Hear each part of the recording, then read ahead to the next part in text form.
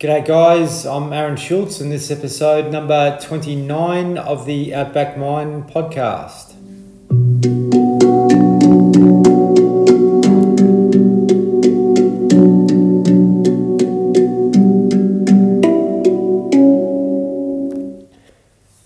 Emergency services and frontline work is something that we all sort of are unconscious of or we take for granted. The people that do the response work, like emergency response in ambulance, fire, police, prison, mental health work, nursing in hospitals, the list goes on. And we sort of see these people come and go in our lives, and we don't really pay attention to them and what they're actually doing for the communities. And today I have a gentleman by the name of Mick Stuth on, who's a paramedic here at Agnes Water, and I wanted to bring Mick along to speak about his own journey, but also to help us understand what actually goes on with people that work in these particular industries and how they manage their mental health, or primarily what actually isn't being done about helping them manage their mental health and looking after their wellbeing inside and outside of work. So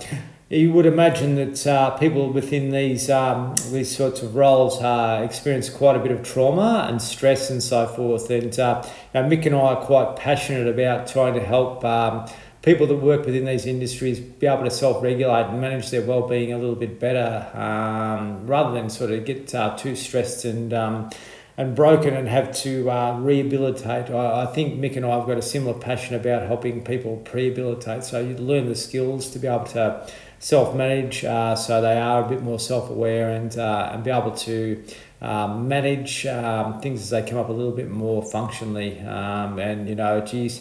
Having worked in frontline stuff before myself, I know the impact that can actually have, and a lot of the things that trigger our emotions, feelings and so forth, that can actually take a huge toll on our mental and physical health primarily. And I'm sure that plenty of you listening out there would have known people that have worked in, fire, police, ambulance, the main ones that we can think of that, have had significant things going on in their lives, and it's affected them, as individuals, and not only them, their families and so forth around them. So I'm sure you're going to enjoy our chat today. Mick's a very genuine, beautiful guy, and has lots of experience and knowledge to share. Just wanted to make mention of our supporting partner, Green Nutritionals. So they supply products that can support well-being, holistic products which are purely organic and from the best sources in the world. So really encourage you to support them and help them support us. Jump on their website, greennutritionals.com.au. Magnificent barley grass and spirulina and omega-3s and magnesium and calcium and all that good stuff that we need in our bodies to help us function better. So sit back and enjoy our conversation. I'm sure you're going to find this a really bright, light and interesting one. Mick Stuth, welcome to the Outback Mind podcast. Thanks very much, Aaron. It's great to be here. You might have to talk up a bit, mate. We might struggle to hear, but I've got Mick in the room with me today. Usually we do this sort of stuff over the phone, so it's really good to have a human connection, I guess. So Mick and I have known each other for a little while. He's just got back from travelling around Australia, and as many of you may know, he's a paramedic, and he's been doing that role for quite a while. And Mick and I are pretty passionate about men's health primarily, and we want to talk about that, but also talk about life on the front line and what that actually does to us. For the rewarding side, all the good things that happen, but there is another side to it as well, and being able to make people aware of that, and also help people understand that maybe the approach that we're taking may be able to be tweaked and improved a little bit if we can sort of help people become a bit more aware and look after themselves a bit better inside and outside of work. So Mick, really happy to have you along, mate, and I want you to sort of share a bit of your journey with regards to where you come from, what took you into being an AMBO, and where life's taken you from there, mate. Yeah, thanks, Aaron. Thanks for the intro. And I grew up in suburbia in Victoria, in Melbourne, and basically it was a reasonably good upbringing in the way that, you know, we had everything that we needed. You know, we had a roof over our heads, we had food to eat every night, and every day, you know, we went to you know, good public schools. There was a little bit of turmoil along the way, here and there, but pretty standard sort of family stuff with regards to divorces and breakups and that sort of thing. But ultimately, it was a nice upbringing. I look back on it and I reflect, and I kind of think that all of that, those experiences that I had, you know, living in that sort of that suburbia part, you know, within Melbourne. We're about an hour out of Melbourne near Yarra Valley. Yeah. All of that has sort of, you know, culminated in what I am, or brought me to what I am today. And look, basically, you know, after that, when I was sort of 18 or 17, and I don't know about you, Aaron, but when you finish school, you've sort of got to make a decision on what you're going to do. And as a 17-year-old, it's a really difficult decision. And I used to look around at my classmates, and they seemed to all have it together and know what they wanted to do. But I didn't know sort of, you know, where I wanted to go, who I was essentially. And so what I thought I'd do is I'd throw it over to someone who would tell me what I am. And so I decided to join the army. Shit, right, I never knew that. Yeah. So I joined the full-time army, and I decided if I'm going to go in this, I might as well just go hell for leather and go into a combat corps. And so I joined artillery, and they flew me up to Townsville. And so I ended up spending about 5 years in Townsville, did 1 or 2 deployments, one over to East Timor for about 6 months. And look, basically, I just sort of, that was probably the first hint for me that maybe I actually need to take a little bit of ownership in my direction, rather than hand it over or hand the power over to someone else or another authority. And so yeah, from there I decided to leave and got into fitness, because that's all I really knew at the time, and that was a skill set that I could take to the outside world. I sort of thought that myself, I know intrinsically that I do want to help people, and I kind of felt that this is a great little inroad into empowering people, or assisting them into empower themselves. And so I became a personal trainer, and then that moved into management and sales, and I found myself just locked away in an office all of a sudden, and I didn't know how I got there.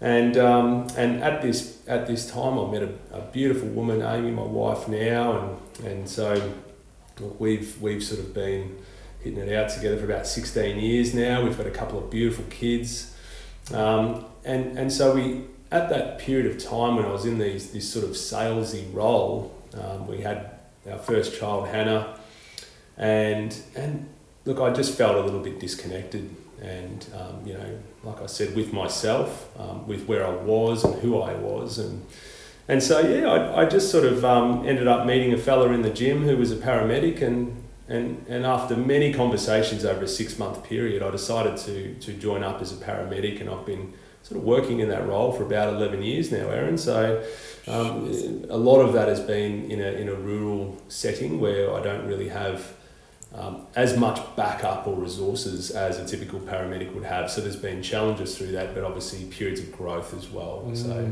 yeah. You've got a real connection with the community that you work in, and also we need to like talk more about, you know, the challenges around that, and sort of, you know, how being, you know, a focal point in the community can be a real good thing, but also can be quite tricky too. But I think, mate, you touched on it there. We have all or most of us got the ability within ourselves to want to help people, and, you know, sometimes that can be really challenging when we go into an industry and we're not getting the support that actually helps us help ourselves, so we can help other people. And, you know, that's going to be a really topical discussion that we'll have throughout this conversation today, and the wellbeing of emergency services people, how that can be, such a challenging thing to be able to front up every day if you are struggling. So mate, so you were in Agnes the whole time?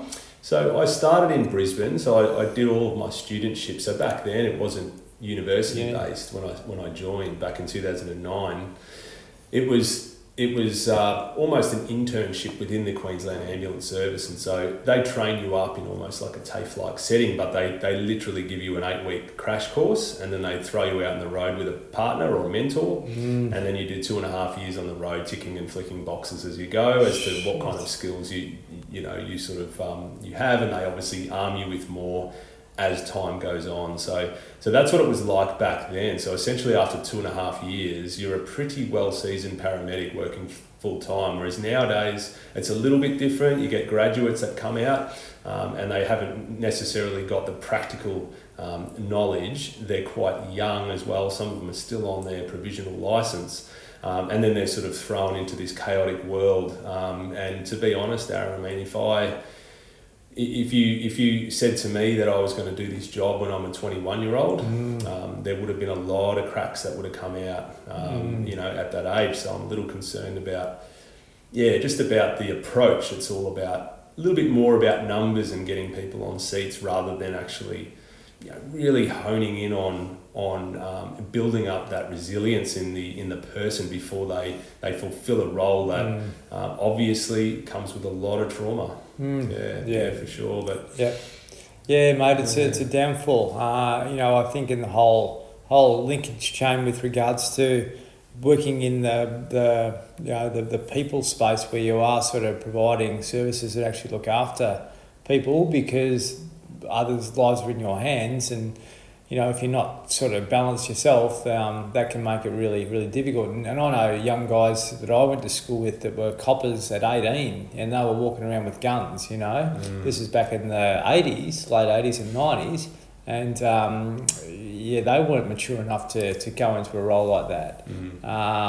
Back then they trained nurses in the hospitals like yourself, like actually on the job. Now it's through the uni, and I see people come through the uni system and they're really not equipped. They're just sort of educated, but they're not actually educated how to look after themselves. There's not much training on wellbeing, on how to understand your emotions and things like that, to be able to, this is another thing we'll talk about more, is to be able to get grounded every day before you start your job, because you are going to have lots of curveballs thrown at you and things thrown at you throughout your day, and that's a real trap, I think, for most people, not only in emergency services but in life in general, is we don't know how to come back home to feeling who we really are, and that's when a lot of the traumas and shit can start to mount up, and then we get mental health issues. It's very true, and with, I guess, with the role as a paramedic, we're often in an adrenaline state, and it really is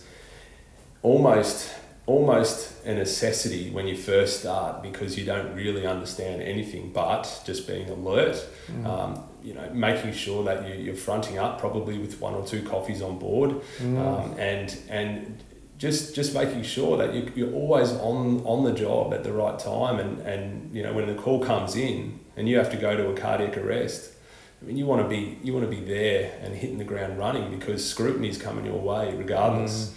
And so when you're starting out, these are the sorts of challenges that a lot of paramedics are kind of, especially young paramedics, are faced with. Now with the job, it's something that a lot of people don't think about, is there is a huge element of identity attached with the job. And so we wear a uniform, we've got boots, we've got an ambulance, quite a large vehicle that stands out, and we're the most respected, industry, especially in the medical realm. So with that comes a lot of, it's not even expectation. It's actually almost an assumption from the public that we are good people. And although I would say the majority of paramedics, of course, are really good people, that assumption, and that, when somebody comes up to you in the street and they don't even know you from a bar of soap, and they just say, thank you, you do a great job. You know, some people within the industry, including myself at times, have fallen into the trap of actually finding that they're getting something from that identification, from that uniform. And then essentially that is then becoming us. So I am a paramedic, and that becomes our identity. And then so with that, there's a lot of culture around performance in paramedicine. So, you know, you're not sort of assessed on the way, you know, that you communicate with and how much compassion you have with your patients. You're assessed on you know, how well you can sort of you know, bring a patient back, you know, when they're in the absolute depths of, or so close to death, or you know, your ability to be able to work, you know, obviously in a group environment, all those sort of aspects of the job. But what I'm sort of, you know, finding is that a lot of people end up leaning on that identity to gain love, essentially. And so by doing that, they're actually preventing themselves from feeling it unless they're in the uniform. And that's what I'm also concerned about, and particularly with, you know, with the younger people that are coming through a course as well. But certainly I've bumped into people that are retired. I bumped into a fella. I was fueling up at a service station a few months ago when I was working a shift, and he looked across at me, and I was, you know, with the ambulance fueling up, and he just said, "Hey, I used to be on the helicopters down in New South Wales," and he looked like he was sort of in his mid-60s, and I said, "Oh, really? That's amazing. You know, whereabouts?" And we got into a bit of a conversation, but I said to him, "How's everything going in, I assume you're retired?" And he said, "Yeah, I'm retired." And he just had this look of being completely defeated and having no purpose anymore. And he voiced that to me within the 5 minutes that we had a chat. And he just said, I've got nothing. I've got nothing to offer now. I'm basically, I've gone from this, you know, working on helicopters for 25 years, and now I'm just at home. And so that's another good example of why we should never really lean on a job or a title or an identity, because it just prevents us from being able to access our own happiness right now that we actually have access to. So that is something that I've really noticed over the last few years, Aaron. Yeah. Attachment is the cause of suffering. If you're attached to an identity or a role or whatever it may be, and inevitably that will disappear, because everything's impermanent. You know, you can't be an ambulance officer forever. And if you're attached to that too much, then all of a sudden there will become a time where you've got to be Mick Stuth again, and that'll take you back to vulnerability. So you've got to have things in your life which keep you connected to yourself, you know, and not your outside world. You know, your inside world's much more important, because if you can keep that contained, then all of a sudden, when you're a paramedic, it's just your job. You're just doing your job. You know, you're not attached to that. And this guy, and I've seen it a lot, because people get into these roles because they want to help people, and they become what that actually is, but they forget about the real individual underneath all that. And that was, you know, a little boy or a little girl that was, you know, just a light being that actually wanted to do something good for the world, but all of a sudden you've got a title and a role for that, and that can really destroy you if you're really attached to it, and you know, you become you know, imbalanced if you haven't got other things in your life which actually like help you, you know, look after your well-being. Does that make sense? It does make sense, and yeah, absolutely, looking after yourself, grounding yourself, and having a routine outside of work. You know, maybe having friends that aren't associated with the identity, and just, you know, making sure that you sort of do a little bit of exercise. And I know it can be very, very difficult for anyone who's listening that does some shift work.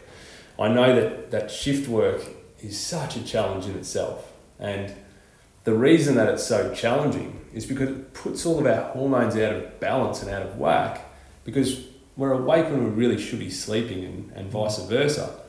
And look, if you don't force yourself to actually get moving some days, and you just feel like you want to sort of hit the hay and you just want to gonk out. Sometimes when you've done a bit of a crazy shift, it doesn't matter what sort of field you work in, if you've got all that pent up kind of adrenaline from the day within your body, then it ends up being stored into your cells if you don't sort of work out a way to dissipate it. So that's what I've found, is that it does help to make sure that we've sort of got a routine in place. Self-regulate. Yeah. 100%. And coffee doesn't do it. It'll give you a bit of a temporary kick, but being able to do things that connect you back to the real you is really important, because then the identity is not so important. It's very true. This is where we've sort of become a bit lost, I think, in modern society, because we are sort of we're going the wrong way. We're forcing rather than just actually like going with our natural cycles, and shift work can really throw you out of that. So being able to be aware when your adrenals are out of whack, to be able to do things that are more healthful or health promoting, rather than taking your health the other way, because that sort of knocks you out of balance too, mate. So yeah, it sure does. And I mean, shift work was a big part of how everything sort of came crashing down for me in a few different ways, and that had a lot to do with consuming a lot of coffee, with doing long hours, and with feeling the burden of having to continue, and that obviously comes with the identity, and so I'm upstanding, paramedic that does my job, and I'll keep getting out of bed for the community. But at some point, everything needs to reconcile, and you want to avoid falling into that trap of being of basically crashing down, and a better way to go about it would be to put in mitigating strategies. Yeah, absolutely. Yeah, that's something that you and I are pretty passionate about, to be able to give people those tools. Yeah. So we can talk a bit more deeply about this now. Like, you sort of maybe hit some burnout and some mental health challenges yourself through the stresses of the job. Yeah. I mean, it was the job, but there was also other things that I had created in my life, and I can only reflect now and actually look back and work out what I was trying to get. Whereas at the time, I was more or less just following the breadcrumbs that society drops for us. And for me, I mean, I was working full time. We would do on average 20 to 30 hours of overtime every fortnight on top of the normal hours that we would do. We're an hour and a half from hospital, so we would always be driving back and forth. And so we had that. But in 2015, I was approached by a good friend of mine who's also a paramedic, and we wanted to help out a particular community over in Nepal who had suffered from a horrendous earthquake that killed close to 10,000 people on midday on the 25th of April. And look, basically there was a community there that my friend was really close with due to previous work that he'd done over there. And we ended up building a not-for-profit organisation called the Wellbeing Project to assist this community. So essentially their health centre had completely collapsed as a result of this earthquake, and you had 5,000 people that weren't able to access basic healthcare. So we started this project and began just recruiting paramedics to pay their own way to come over and help out, and every 8 weeks we'd run another clinic.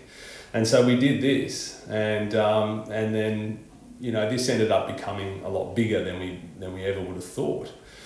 And so while I'm doing all these shifts, I'm also building this platform and coordinating teams that are going overseas to assist these communities. Now I hadn't had any experience in humanitarianism in the past, but I learned quickly that there was a lot of, through falling over a lot of times and working out that this doesn't work, and yes, we need to collaborate with the community in a better way, and we need to make sure that our resources are efficiently sent over, and all these sorts of things. So I was up past midnight, a lot of nights, for a few years, on top of doing my own role. And being a father. Being a father, a husband, you know. yeah. So I had a couple of kids. I'm trying to be a good husband. I'm trying to hold it all together. Yeah. And, you know, we created an expedition company on top of that to support this not-for-profit. We also started to implement, it was a company called Paramedic, where we're actually looking to assist third world communities that have ambulance services, but they need skills. They need skilled paramedics over there to assist in training. And so I created this huge basket of, although it was very purposeful and I felt good doing it, it was a big basket of stress. But my identity that I'm putting out there to the world was that I've got it together. Yeah, so I've got everything under control, and I'm relaxed, I'm calm, I'm cool, and I'm collected, you know. But the reality was, internally, I was really, really hurting, and I was hurting from what I had created, and the reason is because society is telling me to be busy. You know, when you bump into someone in the street, you know, and they say, "What have you been up to?" You know? And most people will say, "Oh, I've been flat out." Absolutely flat out. It's a badge of honour. I've got 1,000 things going on. Mate, you know. So that actually fed this you know, ever evolving creation. And deep down, like I said before, all I really needed now, I can reflect on it. All I wanted was love. You know, all I wanted was some form of just some recognition, and it wasn't, you know, it was only a part of what I had created, but I knew that was actually kind of what was, you know, essentially manifesting all these things that I was creating. And so I basically boxed myself into a corner, and in 2017, I had high blood pressure. My sugars were out of whack. I had all sorts of mental sort of, I guess there was elements of anxiety. There was fleeting moments of depression. I had some thoughts of, you know, suicidal thoughts at times, because no matter how hard I worked, I never really felt fulfilled on the inside. And while this is happening, my relationship with my kids was not really there. I was always vacant. So when I'm playing with them, I'm thinking about the spreadsheet that I should be doing. It sounds very familiar. My wife tapped me on the shoulder and said, "Hey, you know, maybe something needs to change." And I basically ignored it for the first couple of times. And it was only when she went to cut my hair, which she always did. She shaved my hair, you know, and that's all I ever did. I just, you know, for a haircut. She noticed that there was what she thought was a bald patch on the top of my head, and initially I was thinking, I've got really thick hair. I shouldn't get a bald patch. And but then I thought, you know what? Maybe it is. I mean, I'm probably 37. Maybe that's just the way it is, and I was okay with it. But then, like a few days later, I noticed that there was a couple more patches on my head, and when I dried my hair after coming out of the shower, I noticed on the towel that it was just filled with hair, and all my hair was sort of falling out. And so all of this stress had triggered off alopecia. And this, although this isn't in itself a serious illness or anything normally, it triggered something. It triggered my identity essentially, and it collapsed it, because I am one to always have everything in control. I'm always one to have everything together on the outside, and now the inside had become so out of balance, so out of whack, that now the outside was showing it to the world, and I can't hide it anymore. And so where do I go? You know, and I remember just the self-talk started, you know, and negative self-talk. And I'd never used to do that, but all of a sudden I was just continually beating myself up, that I'm hopeless, that I'm useless, that I can't even keep this together. You know, I'm only 37 years old. This is hilarious, but so sad. And so I remember sitting after a couple of weeks of just being in this state, and Amy tapped me on the shoulder and said, have you ever thought of just coming at peace with it? And at first I thought about that, and I thought that's a really selfish thing to say. But then after only 10 or 20 seconds later, I started to think more about it, and I thought, well, where else have I got to go? You know, I've been controlling this thing and holding it off. I need to face it and actually come at peace with it all, because what other option do I have? And so a friend came up to me and told me, Mick, you should consider doing some meditation. And at first, I mean, I knew about meditation, you know, I'd never practiced it before. But I thought, well, what other option do I have? And so I began a little mini course, and started to learn what you call transcendental meditation, but essentially just using a mantra. You know, sometimes it sounds technical, but it's actually quite easy. Essentially just repeating a phrase over and over until your mind settles down. And I started to do this every single day, and things started to really change. And I noticed my health starting to improve. It did take some time. It took a few months. My health started to improve. I started to feel a little bit more grounded, a little bit more balanced. I decided after a period of meditation that I wasn't going to work full time anymore. And that was a decision that was a little bit difficult, because it challenged once again my ego, my identity in being this busy person. How am I going to front up to someone in the street who actually asked me, you know, what have you been up to? And I have to say, well, yeah, I'm not working full time anymore. And so that was a little challenging. But through learning meditation, I really found that by sitting silent, I was actually able to finally access almost something internally that I hadn't been able to access since maybe I was 6 or 7 years old. I don't know how to explain it, but it was sort of like a childlike feeling of, almost like a wondrous feeling of, possibilities all of a sudden. It wasn't so clouded anymore. So I would have more clarity on a day-to-day basis. And one thing that Amy noted as well about me, a big change, was that I could never look at anybody in the eye. But once I'd started to meditate, I was able to actually engage with people in their eye again. And you know, I think that comes with what that had actually given me, which was so much more peace within myself. And subsequently, all the other things started to unfold and work out for the better for me. And it was by letting go rather than controlling everything that I seemed to gain control. So it was a weird paradox that actually was undertaking. So yeah. Surrender. It was really. The nervous system is trying to get back to feeling Mick Stuth again, not Mick Stuth the paramedic. And really, you touch on something so beautiful. Like getting back to that little boy again is the real self. That's the real you. You're coming from your heart rather than your mind. So a kid in that state is in theta. Theta is our calm, natural state. You know, you look outside in nature, you'll see everything is in theta pretty much. They're living in the moment. They're not stressed about their identity and all that sort of stuff.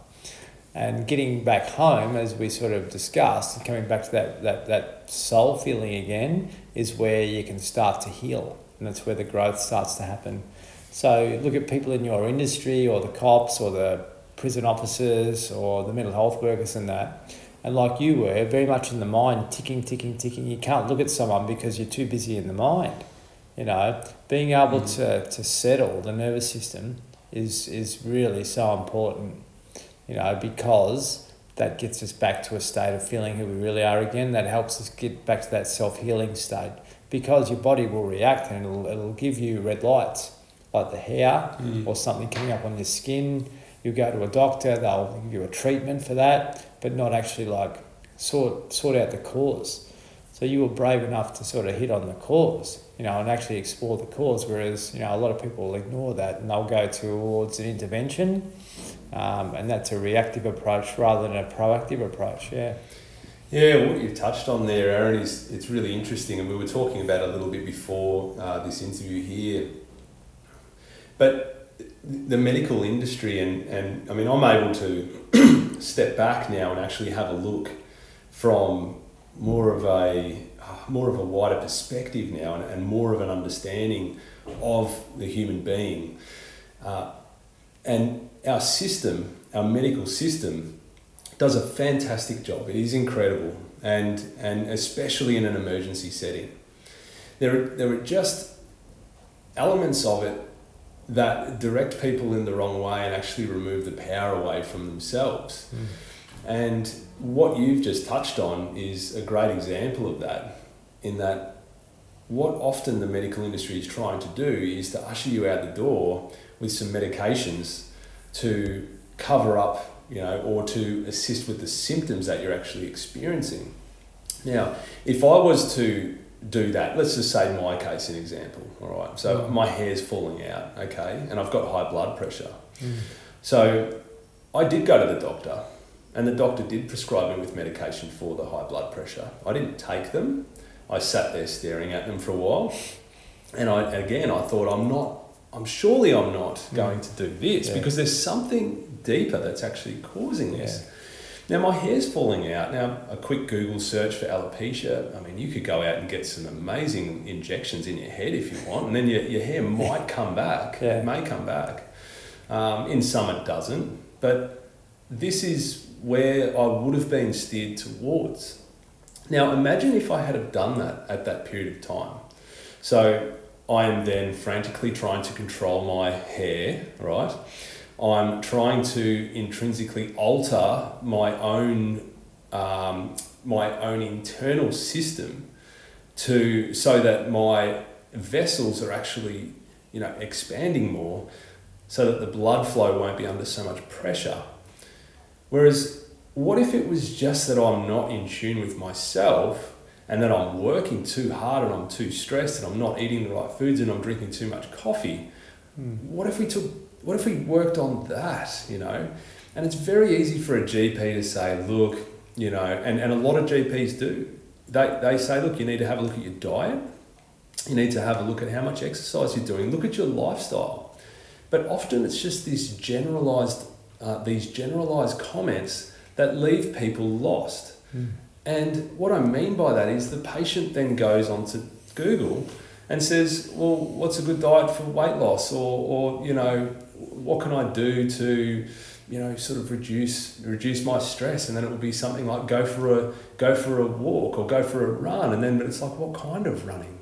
Well, you could do 45 minutes of running each day, and then you might do an injury, and so people just get into this convoluted mess of misinformation or non-information, and it's not. I don't blame the GPs. I blame the culture that has brought up this industry, and that has been ingrained for decades now, where it's all about medicating rather than treating the root cause of the problem. Yes, yeah, absolutely. I remember it from when I was a young fella. Hospitals were there to fix wounds. Now they're full of people that really shouldn't be there if they were given, proactive advice rather than reactive advice. Oh, you need this, you need that. Well, this is happening because of this. Let's work on getting this right for you so you can heal. And you healed yourself. And that's the power within all of us. Our body is always trying to be healthy. Our mind's always trying to be clear, and back to that state of how you felt when you did touch on that feeling of coming to your home again, like to yourself again. But when we get knocked out of balance consistently and we're getting the wrong information out there, we just become fucked up and confused. Yeah. At the end of the day, we don't know what to do, but all the answers are within ourselves. So you're so lucky that you actually were able to explore that option rather than taking the reactive approach like a lot of people are doing. And I'm sure a lot of people are listening to this sort of in that sort of state of confusion where they're just getting it's like climbing up the hill and just falling down again quickly. You're not actually getting anywhere. But to do the things that actually help your nervous system come back to balance again, then your body can say, oh, good, shit, I surrender here. I'm actually going to start to look after you now. I'm not fighting. I'm actually I'm going to do something so things start to work better again. And the model that we have with, all the mental health issues and, physical health issues like cancers and so forth, a lot of that probably could be, overcome and prevented if we actually help people learn some tools to self-heal. Absolutely. And I think for anyone who's listening, if you're going through something, some form of a crisis or medically something's actually happened, or maybe you've even been in an accident or been hit by a car or something crazy sort of happened in your life, just try to move into that space a little bit more of just letting go and not grasping onto potential outcomes here and there and expectations, but rather just let go and just see what unfolds, because sometimes it is a great opportunity to reset. And particularly during this pandemic, I know a lot of people have actually found this as being really an opportunity to reflect on where their life is heading. Is it in the true path of who you are, or is it somebody else's idea, of success? And I was certainly caught up in everyone else's idea of success, which is earning over $100,000 a year, having a great house, having this beautiful family, and just accumulating and working hard until you're 65, and then maybe when you're 65, then you can actually live the fruits of life. That's right. Which, when you say it like that, I mean, it really does sound ridiculous that we need to wait until we're 65, but this is the narrative that we've been told. But the truth is that no matter what role you're in, you can still find that your true self if you actually give yourself the time. And that's the issue, is most of us don't give ourselves just half an hour each day. Sometimes that's all you need, just to tune in and actually have a listen as to what's going on internally, rather than just chuck on the mask and head out into society, do your role, make it look all good on the outside, where the internal elements of yourself are maybe completely disenchanted. Yeah, 100%, mate. That's a really good way of putting it, because in Western society we've been educated to support the economy, which I talk about a lot on this. Have a think about it. 6 or 7 years old, you felt who you really were, but then after that, you just got taken away into this stressful mindset. The mind took over, and the heart wasn't connected with. But you look at other cultures where that foundation is all about training your heart first rather than the mind. The mind's there as a servant for the heart, but we're just so wound up in our minds that's leading us down this path, and we've created industries around that now. We've created all these things that we believe support us, but they'd actually take our well-being and our power the other way. Whereas the power is within us. There's so many people like yourself that have actually had such positive reactions from doing something which is supporting your well-being, and sitting, and actually listening. That's what it is. So all the answers are inside you, and if you actually listen to the teacher within yourself, then you are your own master, and you don't have to outsource that. And this is something we've discussed, and we'll do more podcasts about this. This is a really good opportunity to get to know Mick. But I think if we can sort of help people within the emergency services or whatever industry it is, whether it's a kid at school or whether it's someone that's aging and they're stressed, to be able to learn skills to be able to self-regulate, I think that's really important. And some other people that have been on this podcast previously have talked a lot about that, and there'll be more to come in the future about the importance of going inward and actually looking after our well-being rather than sort of going outward and looking after it or looking for it, because all the answers are really within ourselves, and unfortunately we've just been so dominated by the stresses of life that we actually become distracted away from, that sense of, inner knowing again, I guess. Yeah, it's so true. And I mean, the thing that I guess I was put off by initially, meditation, was that it sounds like a difficult practice that maybe I can't do, that only some people can do. You've got to front up to yourself. It's easy to go to a gym and push some weights, or you go for a run. Your run will challenge you the whole time, because the negative mind, the protective mind, will be telling you to stop. You can't do this. You can't do that. Well, it's the same when you're sitting. It's the same as if you're watching a TV or your mind's distracted by earbuds while you're running or whatever. You're not actually really present. You're not actually come back to that sense of healing. So you're the same again. You're masking it. And also what you feed your mind as well, isn't it, Aaron? Because I know that was probably one of the first steps that I did. The same friend that actually recommended, I should maybe look into a meditation practice, also suggested that I turn off all news, that I don't look at any media anymore, that when something comes on the radio, like some news, just turn it off.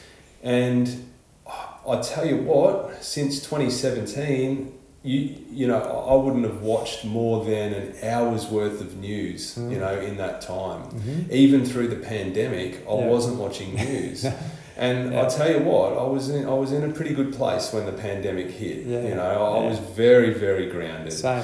I was in a state where I was able then to assist others. And so when you sort yourself out, that's when you're able to go on and actually assist others, because you now have the space to be able to facilitate that. Whereas if you're wound up in your mind and you haven't sat down, for a long time, and you're just going from day to day to day, where are you going to find that compassion from to assist others? You don't even have time to make yourself, a really, maybe make yourself a really nice lunch, let alone, go out and actually sit down with a friend for, 2 hours and actually kind of let them talk to you about their issues.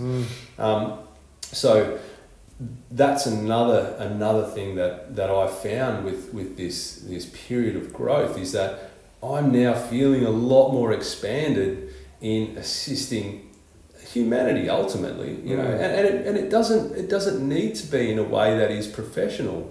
It could be, you could go and try to uplift every single person that you come into contact with and bring them up maybe 2 or 3%, and that's all you do.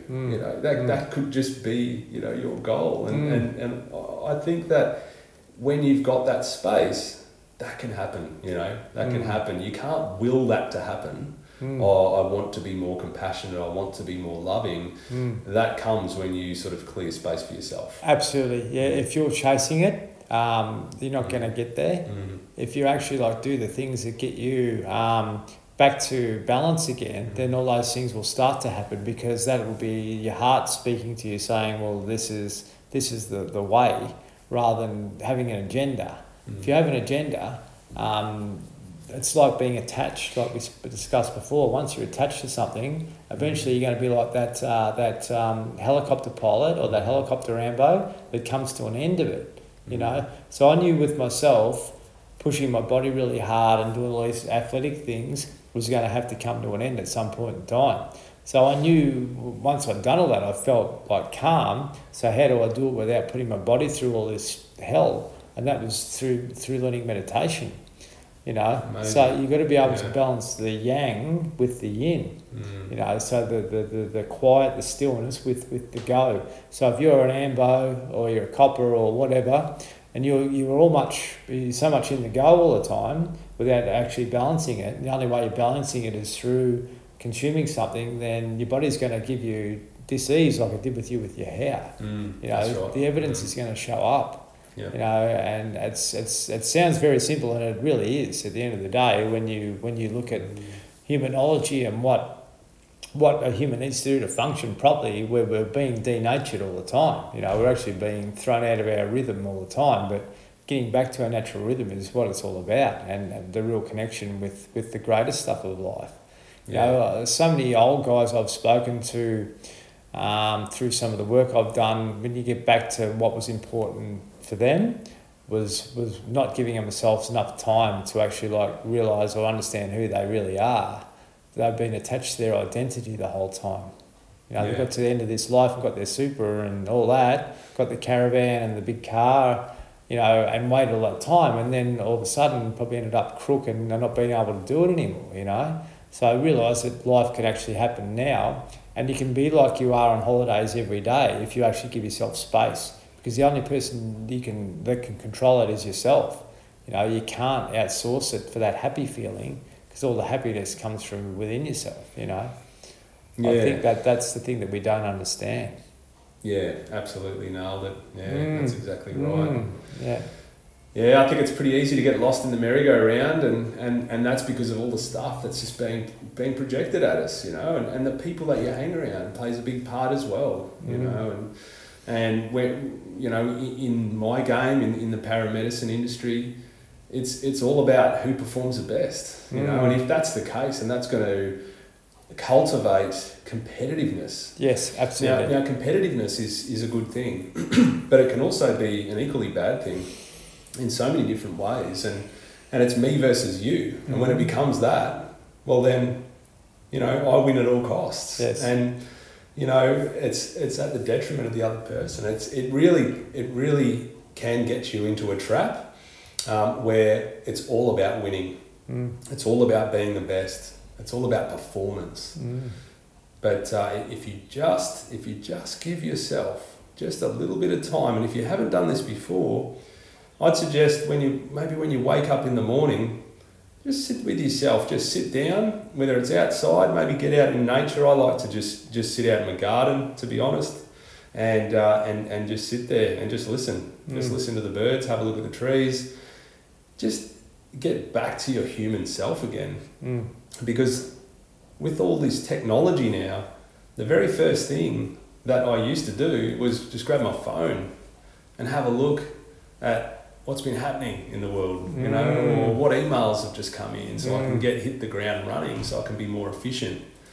But if you're giving yourself that time first, you know, when you go to a financial advisor and they're starting to put together some ideas for you to kind of, you know, look after your financial health, and they sort of say to you, you need to pay yourself first, you know, before you pay, you know, this and you know, so i.e. pay your savings account first, and then pay your mortgage, then pay your rent, then pay, you know, your bills and everything else. Well, this is the same thing. It's pay yourself first in your own attention. Because everyone is trying to get your attention, everyone, and especially with technology now, everyone's vying for your attention. All these social media platforms have the little red symbol, the little number 1, the likes, all these things that are going to, you know, trigger off particular hormones that are going to get you coming back for more. But if you can just break yourself from that, then half the battle is won. Look at TV and look at how you and I brought up through watching sport and thinking that was like the mecca, but all of a sudden you're getting bombarded with ads which want to give you pleasure. Yes. And if you watch the news, which you've disconnected from, which I'm really pleased to hear, but it's putting you in fear all the time. And all of a sudden there'll be an ad come on that tries to give you something that helps you feel better. So that's the whole agenda behind it. Put them in fear. You know, pacify them by giving them stuff that's going to help them feel good temporarily, but really all the answers are within yourself. So you've got to be able to disconnect from a lot of that outside influence as much as possible. And I try and dedicate 10% of my day to my well-being. You know, if you're only doing 1 or 2% of that, it doesn't matter, as long as you're doing something that gets you back to feeling yourself again, and then all the distractions don't matter. So you hit on something before, like competition. It is good in some ways, but also it is a detriment because it keeps us separate. It gives us division. The antidote to competition is compassion. So if you can find compassion for yourself every morning, You don't have to get into that competitive mode consistently, and you don't see it in the workplace or within what you're doing and judging and all those sorts of things, which is a really low level of consciousness. So if you can become compassionate within yourself and do what you were doing and sitting in your garden just feeling into who you really are again, then that goes out to the world with you.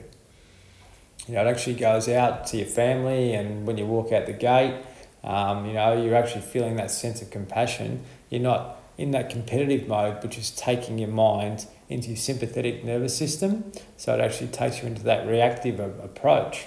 Whereas when you're at proactive approach and you're compassionate, that's coming from your heart. It's not coming from the ego and the mind primarily.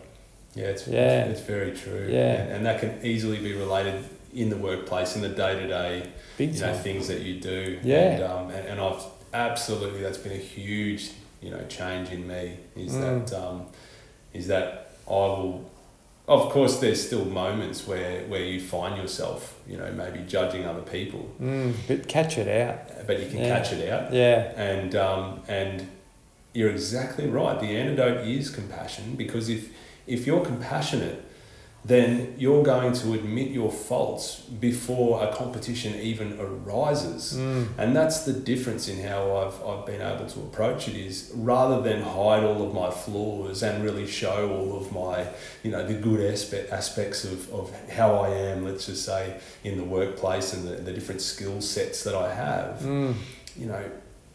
more just having a look at offering up all of the flaws that you have from the get-go, and actually say, let's just say you're putting in a cannula in a patient's arm, and someone has blown the cannula. Instead of saying, give it here, I'll do it, I've done this a million times. Yeah. It's more like, you'll nail the next one, because I'll tell you a story about when I totally stuffed it up and there was blood everywhere, and this person was... Because the person feels at ease when they hear that. If you're telling them off, they're in that fight and fight mode straight away. If you're compassionate with them, then all of a sudden it gets them back to, okay, I can learn here. Yeah. So you can't learn from that space of fear. And that's what all this shit's trying to do to us. It's trying to put us in fear consistently, and we can't learn. So we learn to pacify ourselves by consuming something or doing something which makes us feel good impermanently. Yes. The permanent stuff comes from the compassion and the love and stuff as you discussed. And we've been pushed away from that. So you got onto the subject of being a 6-year-old, 7-year-old boy and feeling that sense of peace again. After that stage of your life, you were put in a running race and you were given a ribbon if you won. Or you were put in a test and the kid next to you got higher marks, so it made you feel low. All this sort of stuff that we've been swept away from, that feeling of that real stuff. And that real stuff costs us nothing, so we've got to be able to access that often, because that's really what we're meant to be, I believe, doing as humans here. We're meant to be living in that heart-centered space rather than dominated by all the things that take us away from that. And that's what happens. That's right. Yeah. And I mean, all the spiritual teachers talk about that, Mahatma Gandhi talks about it. Buddha, Jesus, they all talk about about compassion and love and living Agree. But see, the message is the same, and this is where competition is like relevant here, because you're competing. You're such religion, follow such tradition, whatever. It doesn't matter. It's all the same. Primarily, I really believe that. We're all under this one creation, and we don't actually have any division here. So once you can actually understand that, it doesn't matter whether you're a Buddhist or you're a Jehovah's Witness or you're a Muslim or you're a whatever. It doesn't matter. That identity is exactly what we spoke about before, and that identity is like you being an ambulance and you're attached to that, a paramedic and you're attached to that, and that can cause suffering, at the end of the day. So to be able to be aware of that and be connected with yourself primarily, and then be connected with everything else around you, I think is really where we start to heal and start to develop and grow and learn and evolve as humans, Yeah, 100%, and we get a crack at this life, and I mean, you know within yourself where you're sitting right now and what needs to maybe change. And I think that it's a great opportunity right now, it doesn't matter where you're at in your life, just to improve a little element of your life and bring yourself back down to, I guess, that more grounded sort of place where you can actually then start to build, but not build in the way that society tells us. More build that internal kind of framework rather than build the external one. And that's certainly what I've learned on my journey. And I really, I know that everyone has their time when maybe they need to sort of go through that. But certainly don't try to force anything. It really helps actually just to do the opposite. Absolutely. Power versus force. Yeah. You get back to allowing rather than forcing. Forcing, like the gym, you'll build big muscles, but eventually they'll go down again. So it's the same thing. But if you do things that give you that compassion for yourself rather than competition, then competition you're forcing all the time. Compassion, you're actually like getting back to the real shit. Everything else out there is wanting. Every other being in the world except for a human, like they're not dominated like the mind or by the mind like what we are, and this is our biggest downfall. We're actually like we're supposed to be smart, intelligent. We're actually moving away from that because we're so dominated from the real self. This is why you getting back to doing your meditation, which helped, you get visible evidence of what was going on because you come back to feeling that sense of, inner peace again. That's what everyone wants. That's what everything wants actually out there. We're not meant to be, violent and judgmental and comparative and, critical and all this sort of stuff, and labelled and attached, So get back to the inner person that you actually are on a daily basis, and then you can start to really value life because all the good things in life are happening in front of us, but we're dominated by the mind too much. We get just taken away from that, Yeah, absolutely. Mate, I reckon we're going to have to leave it there, and we're going to come back and have another conversation. If you're in emergency services and you'd like something that we've touched on, Mick and I, send me a message and we can talk more about a particular topic and matter because we could keep going here for a couple of hours, I reckon. Easy. But yeah, we'll get Mick back on, and I think Mick might even host a couple of these and talk to some emergency people out there about their own experiences and that, and see if we can start to make some changes out there to the way people are feeling and how they manage their daily lives. So appreciate your time, Mick. Thanks very much for having me, No Aaron. worries, mate. Guys, thanks for listening in. Really grateful for Mick to share his knowledge and wisdom and what he's sort of gone through there with regards to his life and working as a paramedic and some of the trials and tribulations that have come with that and all the good stuff he did for the humanitarian side of things, but that sort of, took him out of balance. So it's all about being aware of what we're doing and actually making sure that we're able to, self-regulate more so we don't sort of get tied up in knots. If you'd like to touch base and any feedback on this podcast, anything you'd like to hear in the future with regards to Mick and talking about emergency services stuff or just general conversation, please drop me a line. Support at outbackmind.com.au and please support or have a look at Green Nutritionals and the wonderful stuff that they provide to support wellbeing, physical and mental wellbeing. So thanks for being here, guys, and listening in, and looking forward to some more coming your way pretty soon. Cheers.